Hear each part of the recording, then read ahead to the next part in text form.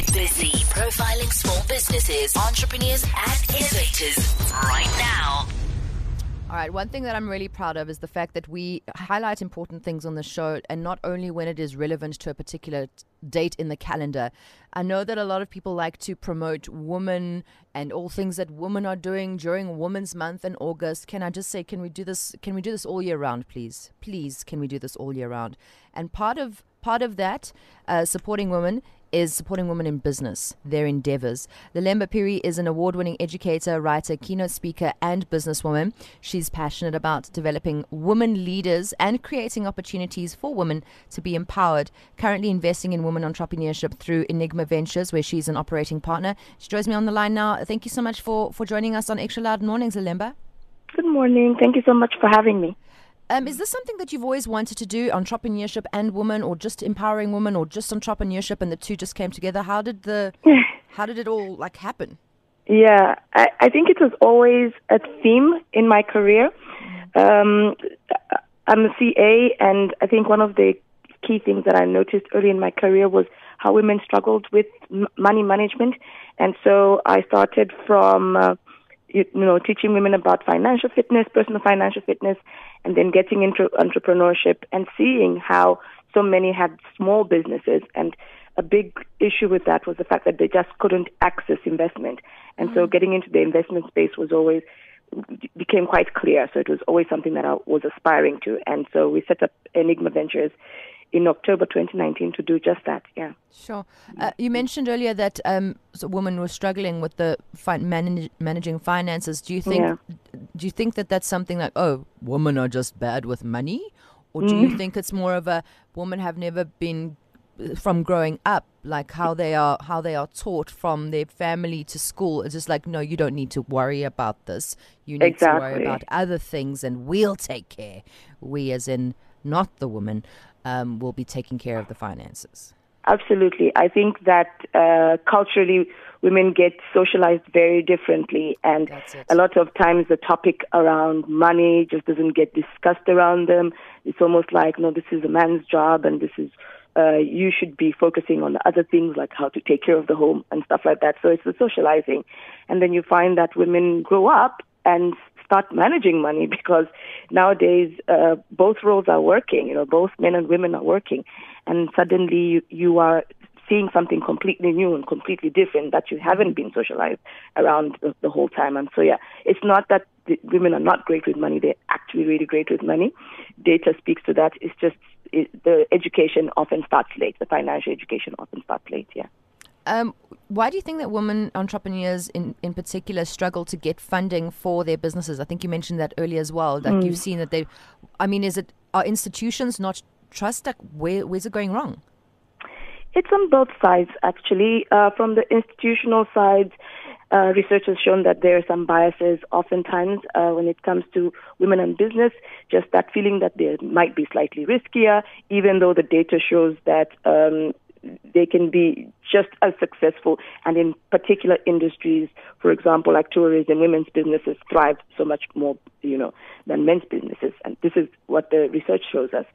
And on the women's side, sometimes it is the intimidation of feeling, already feeling defeated, like it's not going to happen for me. Mm-hmm. And so you find that less of them actually want to approach finances.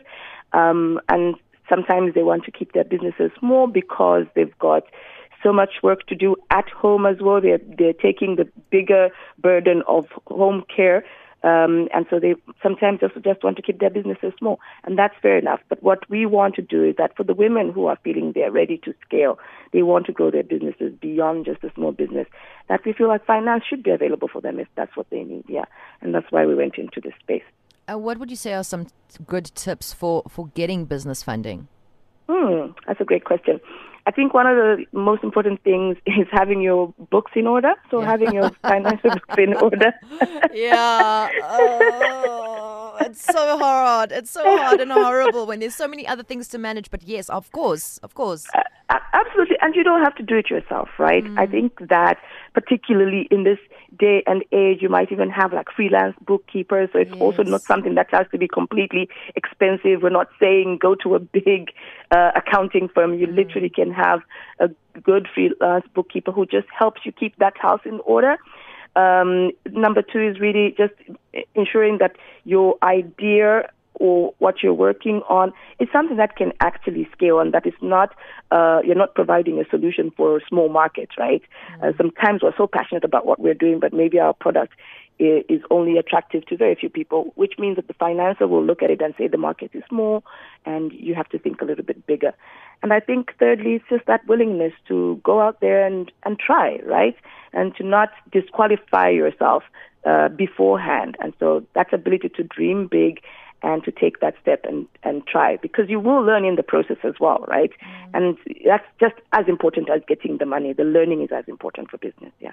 Lelemba, you mentioned with the going to scale, like if you need to make sure that there is market for it. But what if you only want to target a small group and you want, like they are a captive audience, nobody else is catering to them. There's not many in number, but there will be loyal customers. Why is that not appealing to getting funding or for an investor?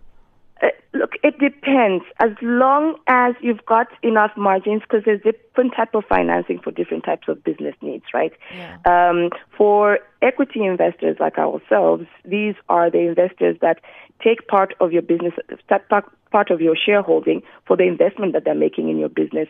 They really want to invest in businesses that will scale. Because the way that they will make money is by ensuring you become so attractive that a bigger investor comes and takes on their shareholding, and that's how they make money. And so there's other types of financing, and this is, you're not just limited to that. There's other types of financing. You can get a loan, or sometimes if you've gotten an order for a particular thing, you can get order financing specific to that order, and that's also okay.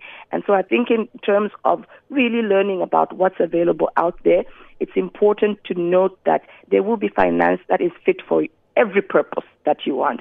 And it's really about finding out what do I want and therefore what type of finance do I need. You're not limited to just one type of financing, yeah. Okay. Thank you. All right. That does make sense. I think, Lelemba, before I let you go, can you just tell us a little bit more on how you're specifically investing in women in the SADC region through Enygma Ventures? Okay. So we are venture capital investors, and so we invest for shareholding, and we look at ticket sizes, which means the investment amounts that we'll put into a business. We've got two categories. If it's very small and it's quite early stage, we can invest anything from $25,000 to $100,000. But if you've got an existing business and it's doing fairly well and you feel like I'm at that stage where I really want to scale, and scale can mean different things. It might be I want to, expand into other countries, or I feel my product can sell in other countries, or it might be that I want to apply a technology layer to make my product and service available to more people. That type of thing where you might need catalytic, finance where it can help you really expand your business. We are happy to invest anything from $250,000 to $1 million, depending on what you need. Yeah.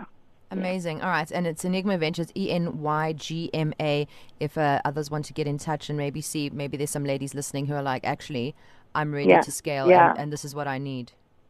Yeah, we're excited. Last year, we invested in 10 businesses. We invested just over $3.5 million. And this year, we're looking to do more. And so really, I would encourage all the women that are listening who are in business, who feel that they're ready to take that next step, to really just go for it.